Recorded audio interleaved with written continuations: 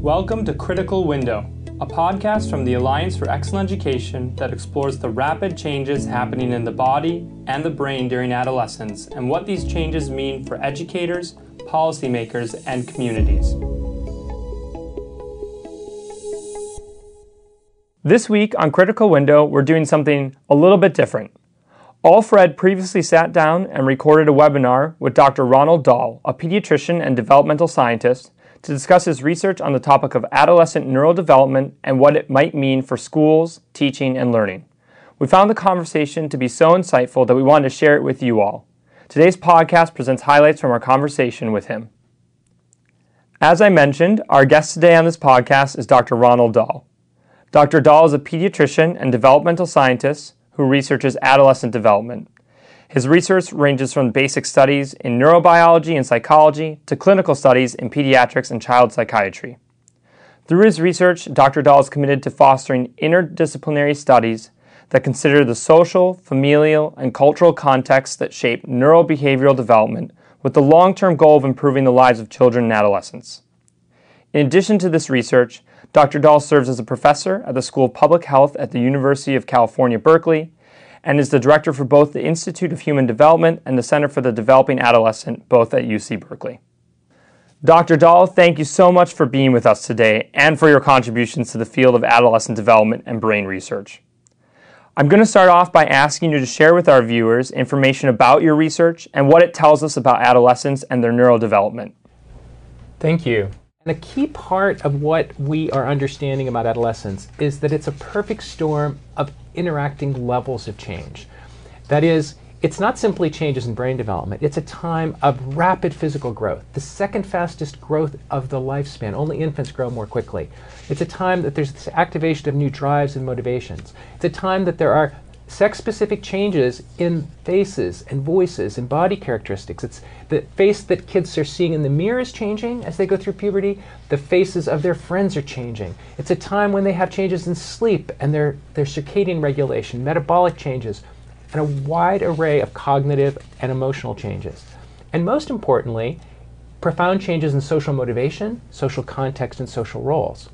The reason I'm emphasizing these issues of dynamic changes across levels is that at each level we look at, whether it's the deep biology and molecular changes, behavioral changes, the neurodevelopmental changes that I'm going to talk about a lot, changes in peers, family, school, culture, technology, and media, that those changes are inherently causing changes at other levels. As the brain changes, the interest in peers and in the selection of peers is influenced by those brain changes. As individuals interact with different peers, then the media and technology they use changes, but then the experiences of technology and media are then changing the brain. So if I put double arrows across every level, you wouldn't be able to read the words. But if we don't understand these interactions, then we can't understand the spirals. And then, of course, another important dimension that often doesn't get discussed about puberty and adolescence is, and I love this quote, in figuring out how to relate to the world and yourself as a suddenly and mystifyingly sexual being. And these dynamics that stir up and churn strong emotions and strong feelings and these interactions are important to understand because they set the stage for these spirals that as things start to go badly, they unravel and affect other levels of the systems. Now, we have focused in the traditional research in this area on what I call the dark side of this, that these rapid interactions, these multiple levels of bidirectional interactions that are actively sculpting these developing neural systems create vulnerabilities. Because these interactions are happening quickly and interacting across these levels, this sets the stage for what a lot of people stereotype adolescence as this time of vulnerability and problems, and it's what I would call the dark side of this spiral.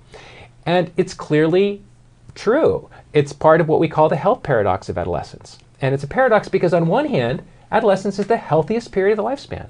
Almost everything you can measure, if you go from elementary school across adolescence into early adulthood, gets better. Strength, speed, reaction time, reasoning abilities, cognitive skills, immune function, resistance to cold, heat, hunger, dehydration, most types of injuries. And yet, overall death and disability rates jump 200 to 300% between elementary school and early adulthood. And of course, these aren't mysterious medical illnesses. These are problems with the control of behavior and emotion. It's increasing rates of accidents, suicide, homicide, depression, alcohol and substance use, violence, reckless behaviors, eating disorders, sexually transmitted diseases, health problems related to risky behaviors broadly, worsening obesity. And in addition to the measurable levels of death and disability, this is a time when patterns of behavior are instantiated that have long-term consequences across the lifespan. The most striking example is smoking. If you look at people who are going to develop emphysema and heart disease and lung cancer in their 50s, 60s, and 70s, almost every one of them will have begun smoking at adolescence between ages 10 to 20. So if we're going to focus on the trajectory to these health problems, we need to understand that adolescence is the key inflection point for many, many, many outcomes. But what is equally important and less understood because it's been more difficult to study, for everything we've said about these dynamic interactions across systems that create negative spirals, creates opportunities for positive spirals. This is a time of rapid changes that create opportunities for learning, for exploration, for acquiring skills, habits, for shaping intrinsic motivations, heartfelt goals, and passions. These are unique opportunities for social, emotional, and motivational learning that shape deep feelings that are having enduring effects, as well as habits and patterns of behavior. We need to understand that the opportunity to scaffold and support and nudge positive developmental spirals is equally important and equally impactful, and from an education perspective, perhaps the most important challenge in using the science. The first place I want to start with this work, particularly the work over the past several years, not only in my lab and our center, but in a number of labs around the world, is to push back against what I think is a non-helpful myth of that adolescents behave the way they do and that these negative vulnerabilities emerge because their brains aren't working well, that they're broken, that they're missing part of their prefrontal cortex. These metaphors don't fit the science, and they don't serve understanding adolescence. Adolescents' prefrontal cortex work very well when they're motivated to do something, when they're engaged, when they have passions. They can recruit their prefrontal cortex quite well. Adolescent brains are very well adapted to the tasks and challenges of adolescence. They direct their attention and salience and what they will react to their social world, to learn about the complex social world and their place in it as an individual. They are tuned to that and reacting to that in ways that can override their cognitive abilities. But that doesn't mean there's something wrong with their brains. They're doing what the adolescent brains should do. They're focusing and prioritizing learning about their complex social world. And if you want a simple example about the adolescent brains, let me pose this question. If there was a new technology that emerged, or an ability to do something as tedious as text messaging, and you wanted to compare who was going to master this more quickly, an adolescent brain or an adult brain, I can tell you where most of us would place our bets. If it's a way to increase your social world, adolescents will master the learning very rapidly. If they're being told that they need to learn something because it's going to help them sometime in the future, then their brains may not look like they work very well. But it's not because something's wrong with their brain. And I think this is an important point to highlight, that these shifts in priorities for attention and learning, as we'll talk about later, we shouldn't think about as an inadequacy or somehow we should wait until their brains are more mature. This is a key time for positive learning. And that these patterns of experience are really calibrating the social and emotional valuing systems in the brain that generate feelings about what matters and what doesn't matter. These heartfelt goals and priorities are being shaped by these experiences in ways that can have positive impact. We're doing a disservice to the brain if we think that it's all about rational thought. Feelings can be smart, wise feelings. We can have passions for good causes and purposes that guide our value systems. And shaping these systems are as important as shaping the ability for the thinking brain to suppress emotions. That's a far too simplistic understanding of what it means to become mature or wise. Now, a colleague and I did a meta-analysis back in 2011, and we published in 2012, of all the functional brain imaging studies at that time in adolescence. And we showed evidence that a simple model of an immature prefrontal cortex did not fit the data very well at all. as a part of that paper that we published, we highlighted that there was really strong evidence for changes in the emotional and social processing systems in the brain when puberty began that created increased sensitivity to certain kinds of rewards and strong feelings and self-conscious emotions. And those systems interact with the thinking, planning brain in ways that can derail them. And this is important to understand. I don't have to go over all the details of the model, but when puberty begins, it affects subsets of systems and circuits in the brain that are involved in processing social and emotional input and sensitizes that. That recruits parts of the thinking, planning brain in flexible ways. That can lead the way to negative spirals across mid to late adolescence if those priorities begin to be aimed at risky behaviors and dangerous behaviors and drugs and alcohol. But in the same way, if those priorities become aimed at positive passions, for long-term goals, for adapting and mastering challenges and feeling admired for those very positive things in one's life, those spirals can become very positive. And for most adolescents, they are. Most adolescents get through this period quite well, getting along with their teachers and their parents and have good friends and do wonderful things and are idealistic and contribute to the world. We need to understand that these positive spirals are at least as important, if not more important, than the negative spirals. Thank you for that robust and comprehensive overview. Your research clearly shows that adolescence is far more complex than we previously thought. You emphasize that adolescence is not a period of impaired functioning, but rather a normal developmental stage for teenagers. With this in mind, what age do you define as the beginning of adolescence, and at what age does it end? First of all, adolescence is not being a teenager. It actually starts before being 13 or 14 because puberty happens early and has been happening earlier. So it's from the beginning of this rapid physical changes at puberty. And when does adolescence end? Well, that's a difficult thing to define biologically. It is when you take on adult roles and responsibilities. That's a long period of time. That is often from ages 9, 10, or 11 when puberty is starting. And in the mid-20s, lots of people are still living with their parents and having a hard time feeling like they're adults. So it's helpful to consider 3 general windows. I'm going to talk a lot about the transition into adolescence, the onset of puberty as the most dynamic period that creates probably new plasticity and specialized learning in the brain. That early inflection point is often ignored because we think of adolescents as teenagers that are 15 to 19 with problems. But if we want to do positive scaffolding of the most important inflection point, we may want to focus earlier in this 10 to 14 period as they're just ramping into puberty.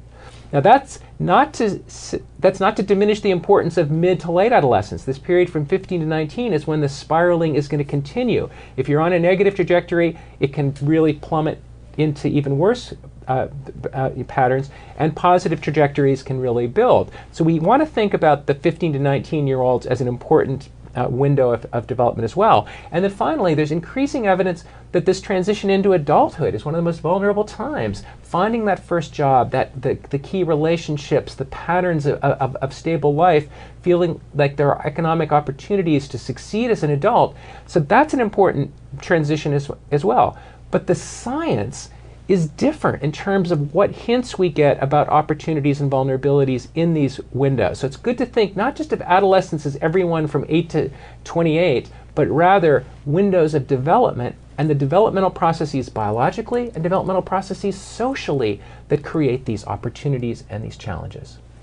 So adolescence starts earlier than we think, and it isn't a negative or broken stage of social and brain development, but rather a normal period where the brain is developing and individuals are going through the spirals that you talked about, developing these skills, cognitive abilities, and experience that will take them eventually into adulthood. What new behaviors and activities emerge during adolescence due to the onset of puberty? Puberty causes an increase in the attraction of novelty, exploration, and trying to figure out about the world and who you are in the world. That's true across a lot of species. If animals didn't have this tendency to explore, why would they leave their safe burrows and nests and go out into the world as an individual? This has been studied across a lot of species, this tendency that puberty and sexual maturation to have a tendency to explore and seek autonomy.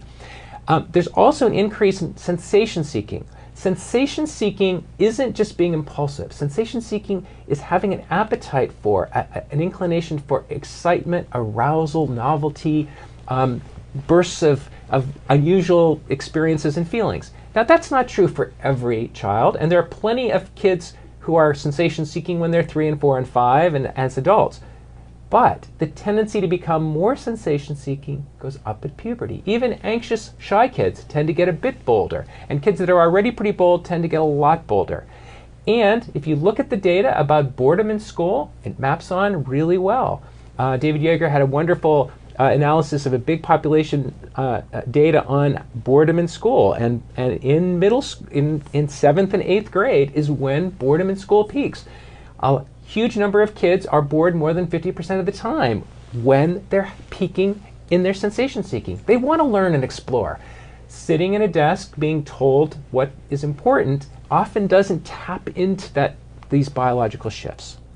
The second thing that we know deeply is that as these pubertal hormones go up, the motivational salience of being admired and respected increases. Of course kids like to be admired. Of course adults like to be admired. Status seeking is a human characteristic.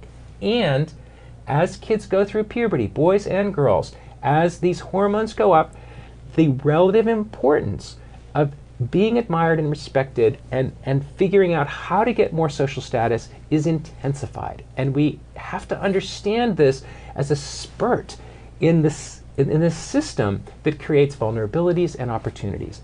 The science is fascinating. We're really trying to take apart the complexity and understand some of the components of the hormones and the brain systems. But the principles about education and learning, I think, are beginning to be clear, even with lack of details in some of the mechanisms. And that is, this is a period of plasticity for learning. The brain is trying to promote certain kinds of social learning that have been quite adaptive throughout most of human history. This isn't a bad period. This is a good period that with positive learning can have a very, very positive impact. I think what you said speaks to many new developments in education. We're seeing a proliferation of makerspaces and non-traditional classroom setups where children can be self-directed and they can collaborate and problem solve with each other. I'm hoping, and we're all hoping really, that these may address the boredom issue that you raised. Can you dive deeper into physical development in adolescence and what we know about the drive for admiration or approval during this period of life? What you see, starting at about 11 in the girls and starting at about 12 in the boys, is a big spurt in height. Now, this isn't being a certain age. It's not some mystery of what's happening that suddenly growth accelerates. We know exactly what happens. This is puberty. And if you go through puberty at 11 versus 13, the growth spurt's going to happen at a different time. This is not a subtle change. If you're in the house of an individual going through this, you suddenly find you can't keep them in shoes, clothes, or food in the refrigerator. This is a profound change in a very simple physical process. The point here is that, of course, something like malnutrition or a disease could affect growth at any point in this across this entire interval. But think about if that happened in the first year of life, or if it happened just as you're starting puberty. Its total impact is going to be much larger. This is an analogy for other processes that are harder to measure. When we say kids always are sensitive to admiration, they're always sensitive to whether they're feeling respected and admired, that could be true, or that kids seek status or they have sensation seeking. But in the same way that height increases, we think there's certain kinds of feelings, tendencies, and learning that also accelerate as in its analogous way. We also know that the hormones that cause this growth spurt happen at puberty. It's testosterone and growth hormone and other hormones suddenly surge. That's what makes the body go up. Those same hormones affect the brain. They affect dopamine systems in the brain that are involved in reward processing and learning. They affect social and affective sensitivities to being respected and admired. And they incline motivation to pay more attention to peers and other admired adults that they have a natural inclination to pay attention to and learn about. This shift, it's this reorientation of social and emotional information processing streams. It shifts attention and motivation more naturally to pay attention to social roles, peers, potential romantic partners, social hierarchies, certainly interest in sexual and romantic behavior, and this intense focus on oneself. Who am I? Where do I fit in? Where do I not fit in? These tendencies are very healthy processes, and they create opportunities and vulnerabilities. One of the drivers, this isn't the most important part of the story, but it is a very important part, is, for example, the hormone testosterone in both boys and in girls. These levels of hormones are high in the first year of life. They go down to very low levels, and at the beginning of puberty they go up. And as they go up, and they go up earlier in girls, even though they don't go up as high in girls, and they affect the same neural systems, most of the same neural systems that they do in boys, and they sensitize individuals to what kinds of behaviors are being admired. And they're going to do more of those behaviors. This is important to understand, not because the biology is driving the behavior, because the biology sensitizes learning about social context. That's really interesting, but it's not just all about admiration or respect socially. There is a neurological and hormonal component that's driving this behavior. Is this interaction well understood? What are the effects on adolescent behavior? If you look at the circuits that are involved in emotion and motivation, and the feeling base of motivation, what you feel motivated to do, those systems involve another part of the striatum, and those seem to have a more quadratic shift with age. That is, as puberty kicks in, they shoot up and then come back down. And the interactions between these circuits, how our feelings interact with our cognition and our behavior, is being shaped by one system being shifted at puberty. What does that mean? I think what it means is that as puberty kicks in, it creates what I've often referred to as igniting passions in the developing brain. It creates profound changes in romantic interest, motivation, and the intensity of emotion. It increases sensation seeking, and it sensitizes the brain to pay attention to goal-directed behaviors related to status. And it's also an opportunity to shape motivational learning. And when I say motivational learning here, it's not about making yourself do something because the goal comes later. It's not about reading literature because you want to get an A in your AP English class and get into a good college. It's about falling in love with literature so you hide under the covers and read all night. It's about, it's about these feeling-based aspects of wanting, liking, and desiring particular kinds of goals. It's about heartfelt goals, values, and priorities.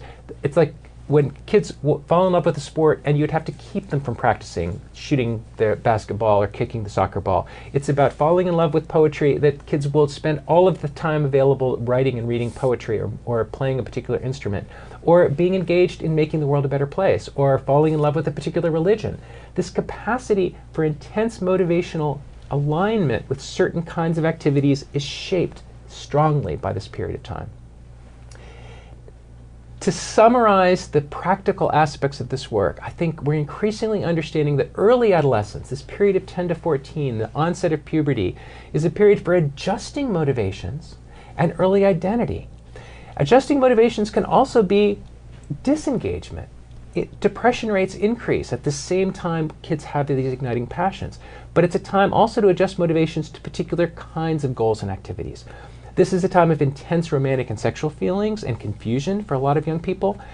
Finding a path to acceptance, belonging, respect, and autonomy is naturally facilitated by these changes. Kids' sensitivity to what do I do to feel admired and valued? How do I contribute in ways that makes me feel valued, expanded, enlarged in some way that's not just about myself, it's about being part of and connected to something larger than myself. Kids are seeking meaning and purpose. They're seeking ways to feel enlarged that can be very healthy. And yet this urgency to get the desired feelings is also a risky time to get these feelings in cheap ways that can give you short-term versions of these feelings, and that's part of the risk for the negative spirals. These changes are also interacting with other adolescent domains, the risk-taking, the novelty-seeking, and increased fear and emotional reactivity. But together, they're shaping high-intensity motivational learning. I'm going to finish by giving one of my favorite examples of that I think really captures key elements of this, and that is that adolescence, particularly after the onset of puberty, is a time that the brain is capable of transformational changes in motivation. And the most striking example of that is literally falling in love. Prepubertal kids develop crushes, but they don't exchange 100 words and 2 kisses and be willing to die for each other and destroy their families and feel like the universe had always intended for them to be together. Now, that's not an absurd comedy of Shakespeare. It's the most successful tragedy in Western literature. And there's a reason Shakespeare made Juliet 13. There's this understanding across cultures that this capacity to hijack every motivation with just a few intense experiences is facilitated in this window of time. But this capacity for sudden transformational changes in motivation is not simply literally falling in love. This is also a metaphor. It's a time kids can fall in love with literature, dance, music, a particular religion or philosophy, the idealistic ambition to make the world a better place, with math, science, social justice. It is a vulnerable time when these motives can be hijacked for negative things. And it's also a vulnerable time for withdrawal and disconnection from any passion. It's a time when kids become more apathetic, bored, and depressed. But that doesn't mean the model's wrong. It is quite consistent with this idea of rapid adjustments that can spiral down as well as spiral up. And the developmental science of motivation is at a really early stage. I'm curious if there's any emerging research that can help educators better address these many opportunities in the lives of adolescent students. Even though this is all at an early stage, the research that is, we want to help practitioners point their students towards positive spirals and good engagement while avoiding depression and other issues such as apathy. Research clearly indicates that being more positively involved and engaged is a good thing for students, and they're more likely to graduate high school and go on to be college and career ready. And this is something we frequently emphasize at All4Ed. So can you provide any insights about this emerging research? So one of the things we're trying to emphasize is that adding a bit more precision into the understanding developmental processes, that it's not just being an age or a grade level, and to emphasize the positive aspects of these of the science rather than the negative. It's interesting, if you look at parents and other adults' response to infants and toddlers. I mean, infants and toddlers are a huge amount of work and and stressful, but there's this sense of wonder and joy of watching infants and toddlers explore. The emotion when you're dealing with kids going into adolescence tends to be different. It's why isn't it as wonderful to watch the awkward exploration and emotional raw struggles? This tendency to problematize youth because they become more threatening, because their power looks more threatening to us than toddlers. And I think that if we can help to refocus this as a window of opportunity, as a time of learning, and that a lot of these struggles to push against adult efforts to control and steer what they're doing is a healthy part of what they're doing. And I think the second part of that is that the more precisely we can understand particularly important early windows. When I was initially doing a lot of this work, and we would talk about trying to understand the deeper science relevant to things like depression or substance use, and we would talk about 10 to 14, that say, wait a minute, why do you want to study them? These are problems that occur in 15 to 19-year-olds. And I would, as a developmentalist, say, yes, and what didn't I make clear in our model? Because, it's if you're yes, we need to treat people with lung cancer in their 60s and 70s, but ultimately we need to stop them from smoking. But I think in similar ways, the early roots of these patterns of behavior are going to be more modifiable, especially at the population level and at the education level.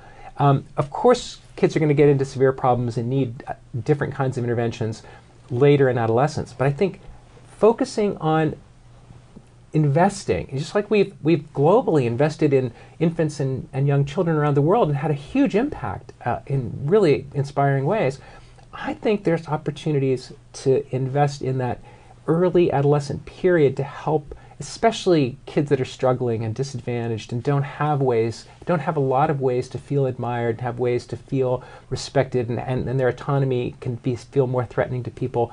Creating ways for them to explore and find their own path to be admired and supporting those in really valuable ways early, I think is a part of this. You're talking about the importance of engagement, of making students part of their learning process and giving them agency so they have chances to both get this feeling of respect and accomplishment, and also just so they're involved with their interests. At AlphaRed, we often point to developing deeper learning competencies. So we want every child to finish high school with core content knowledge, the ability to think critically, to solve problems, and the ability to be agents of their own learning going forward beyond their schooling. So to develop these competencies will probably require a different type of pedagogy than those traditionally implemented. Could you talk a little bit about some of these approaches and how they're supported by research from the science of adolescent learning? So great, totally on point question. I think that's exactly the area that I see as the greatest potential in the following ways. At some level, discovery learning and personalized learning is going to enhance learning at any point in the lifespan. But the principles you just talked about, engaging young people in ways that make them feel like they have control and autonomy and it resonates with what feels important and salient to them, is intensified at this period of puberty. Those principles, which may be true in general, become ever more important. And so highlighting and prioritizing those issues to an even greater extent. We've learned this in a number of areas of even public health or behavior change with kids.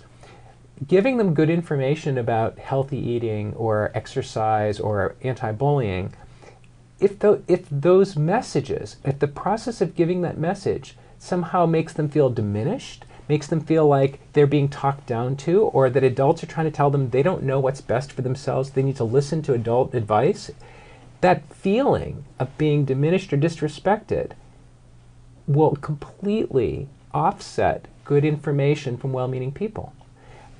It resonates with what you're talking about in terms of pedagogy and learning. Helping kids discover what's true for themselves and scaffolding that for good reasons, but giving them more autonomy.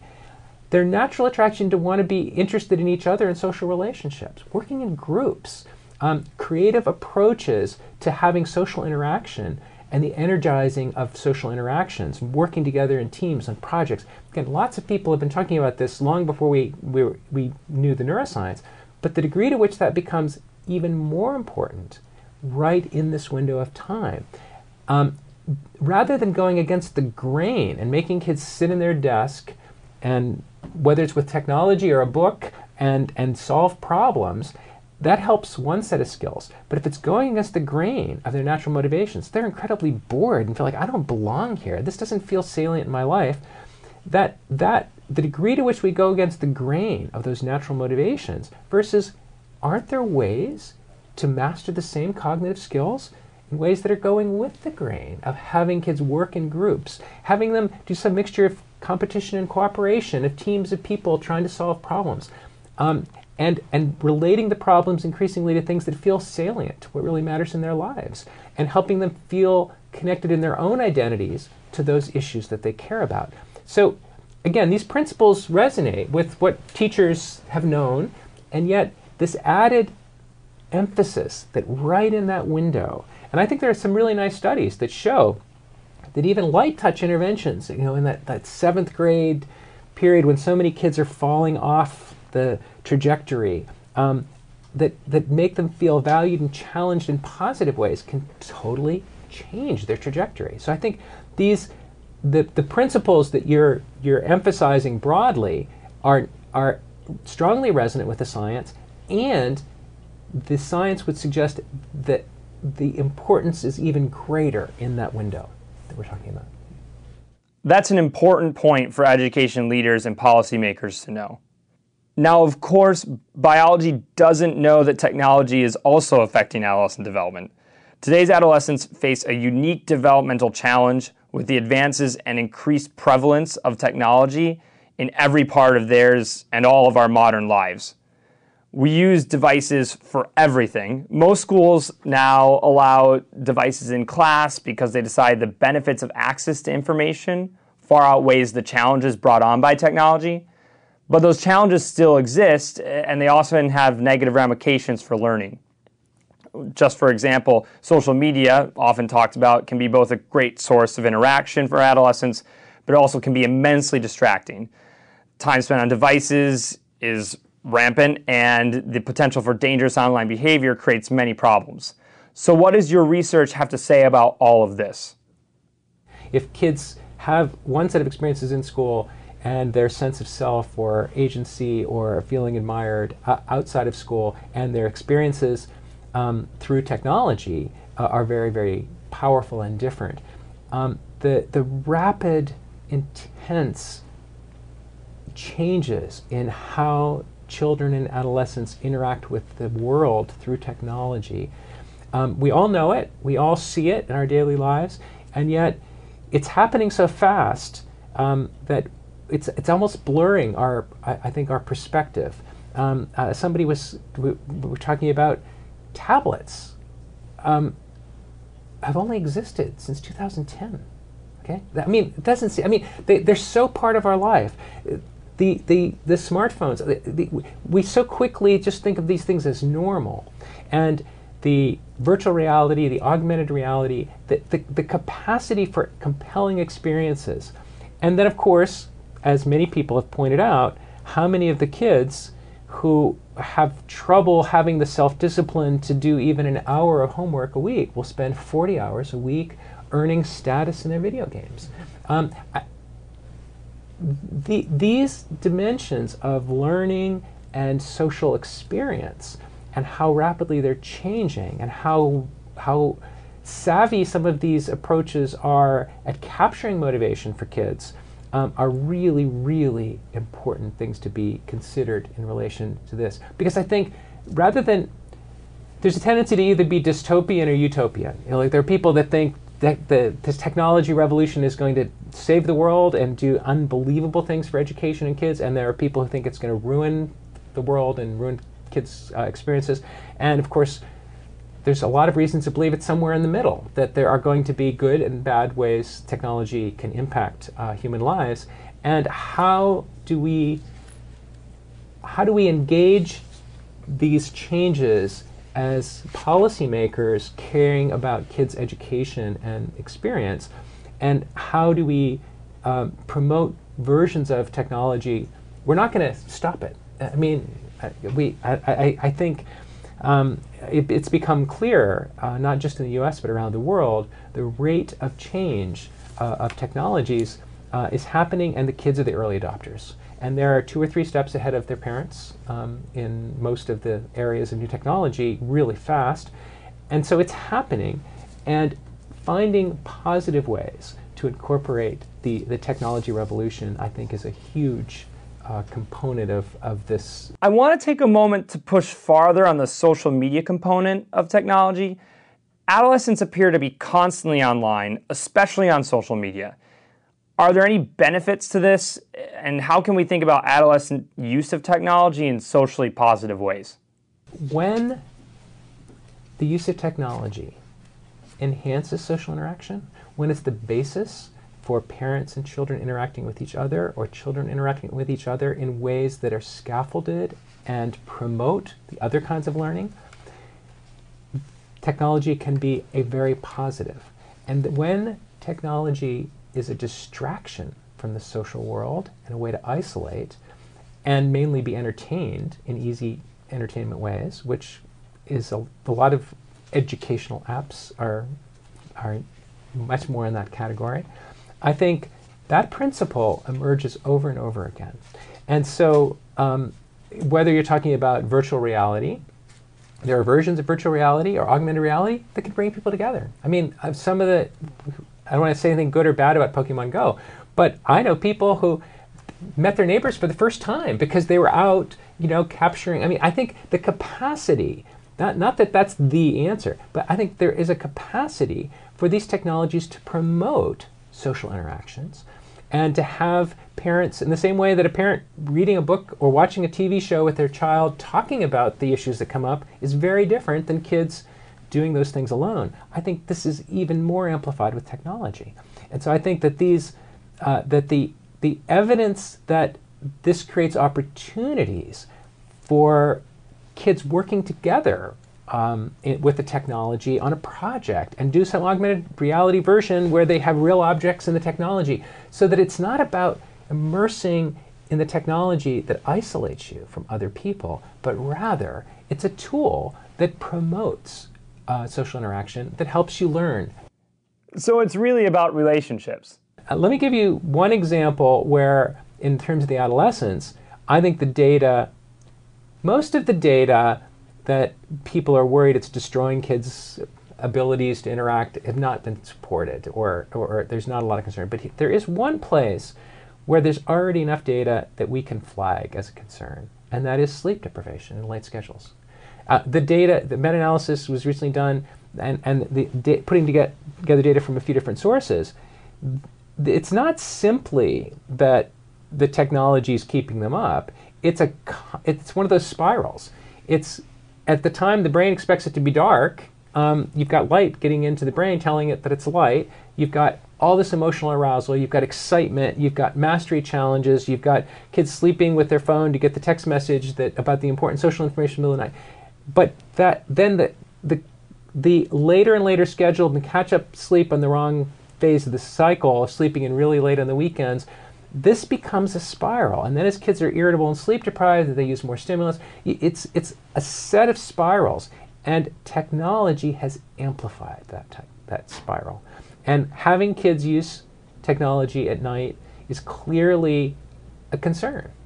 That doesn't mean technology is bad, but it may mean that having an electronic curfew or having a period of time that technology is turned off could be a very, very important part of the puzzle.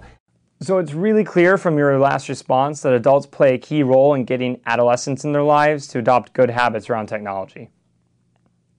This conversation has been so fascinating, and I want to thank you for joining us today. There's a lot to unpack here for our listeners. Our guest is Dr. Ronald Dahl, a professor at the School of Public Health at the University of California, Berkeley. He's also director of the Institute of Human Development and director of the Center for the Developing Adolescent, both at UC Berkeley. He's a nationally recognized developmental scientist committed to interdisciplinary studies around adolescent development with a long-term goal of improving the lives of children and adolescents. Thank you again, Dr. Dahl, for joining us. Thank you for listening to Critical Window, the Alliance for Excellent Education's podcast on how the research from the science of adolescent learning can inform middle and high school design and the work of school leaders. Tell your colleagues, friends, and families about Critical Window, and please subscribe on iTunes or Stitcher to make sure you catch future episodes. This podcast was produced by Aharon Charnov, Hans Herman, and Robin Harper. To learn more about the science of adolescent learning, visit all4ed.org/SAL.